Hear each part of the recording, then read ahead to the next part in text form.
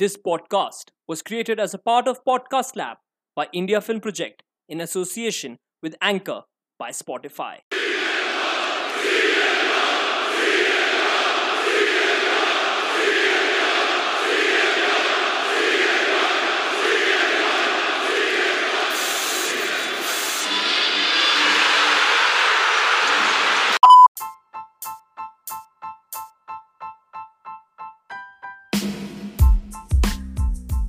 Howdy, cowboys and cowgirls. Welcome to a birthday special episode of the Anxious Millennial Cowboy Show as we celebrate the 43rd birthday of the best in the world, the voice of the voiceless, the second city savior, Chicago's very own, and one of my favorite wrestlers, CM Punk. 2,766 days.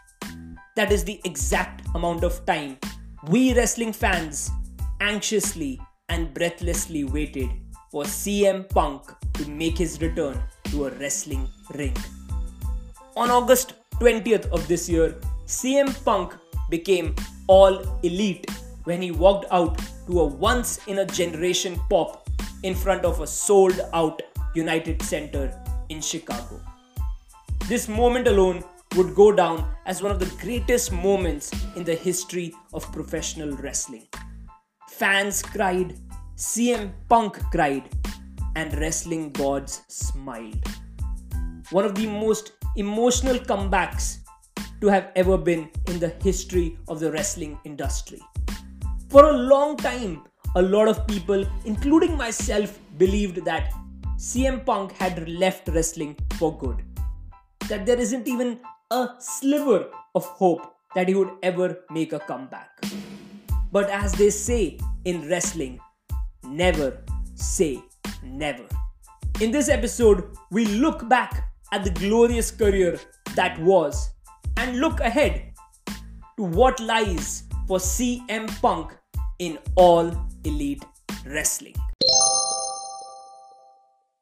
Born on October 26, 1978 in Chicago, Illinois, Philip Jack Brooks watched his father struggle with alcoholism during his childhood, leading him to adopt a straight-edge lifestyle with lifelong abstinence from drinks or drugs. His first opportunity to wrestle came alongside his friends and brother Mike in a backyard wrestling promotion known by the name of Lunatic Wrestling Federation. This was where he developed the ring name CM Punk after being put into a tag team with a fellow backyard wrestler CM Venom. Many believe that the initials CM stand for either Chicago Made or Cookie Monster, but in reality, the initial CM stand for Chick Magnet Punk. Punk made his official pro wrestling debut in 1999 at the age of 20. In 2002, Punk debuted for two young companies that went on to have lasting power in the wrestling industry, TNA and Ring of Honor.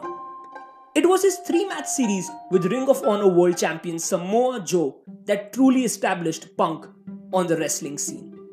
In the spring of 2005, Punk accepted a deal with the WWE. In what many believed to be his final and farewell match in Ring of Honor, Punk captured the Ring of Honor World Championship, defeating Austin Aries in the process. Beginning his post-match promo on a rather emotional and tearful note, Punk slowly turned heel towards the end. He went on to sign his WWE contract on top of the Ring of Honor World Championship, kicking off the summer of Punk in style. Dropping the Ring of Honor World Championship to Joey Mercury, Punk made his televised debut for ECW in August 2006 in front of a very welcoming New York crowd. In his first year, his major highlight came as part of Team DX at Survivor Series 2006. Despite not having a well-drawn-out character, Punk remained immensely popular amongst the crowds. Punk gained even more legitimacy amongst the wider WWE fan base when he won the 4th Money in the Bank ladder match at WrestleMania 24 and successfully cashed it on Edge just 3 months later to claim the WWE World Heavyweight Championship.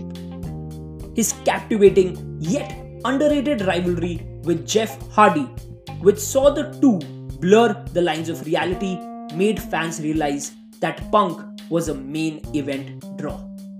Shortly afterwards, Punk formed the Straight Edge Society with Luke Gallows and Serena Deeb, where his promo game really came to the forefront. The sermon of CM Punk during the 2010 Royal Rumble continues to remain one of the most entertaining storytelling segments in Rumble history. Whatever Punk touched turned into gold, as was his evident during his commentary stint on Raw and NXT. It was during his rivalry with John Cena in 2011 that Punk cut the scathing yet highly acclaimed pipe bomb promo, highlighting the shoddy ways in which WWE was run by its owner Vince McMahon. It was with this promo that Punk turned the entire company and the entire industry on its head. His match with Cena at Money in the Bank ranks amongst one of the most dramatic and exciting WWE Championship matches in company history. Also, my favorite CM Punk match till date. Punk captured the WWE title for a second time at Survivor Series 2011. During his 434-day reign, he managed to secure wins over Chris Jericho, Daniel Bryan, Alberto Del Rio, and eventually went on to align himself with Paul Heyman.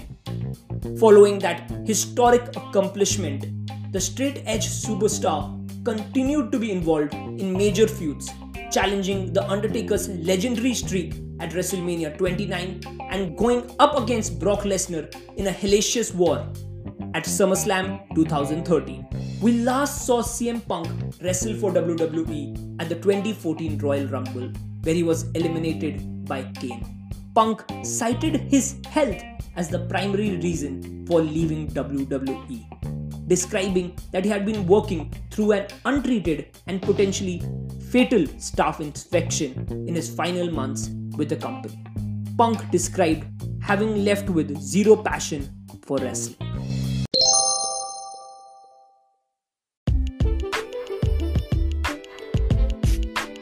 And that passion came back when he made his debut for AEW at AEW Rampage First Dance.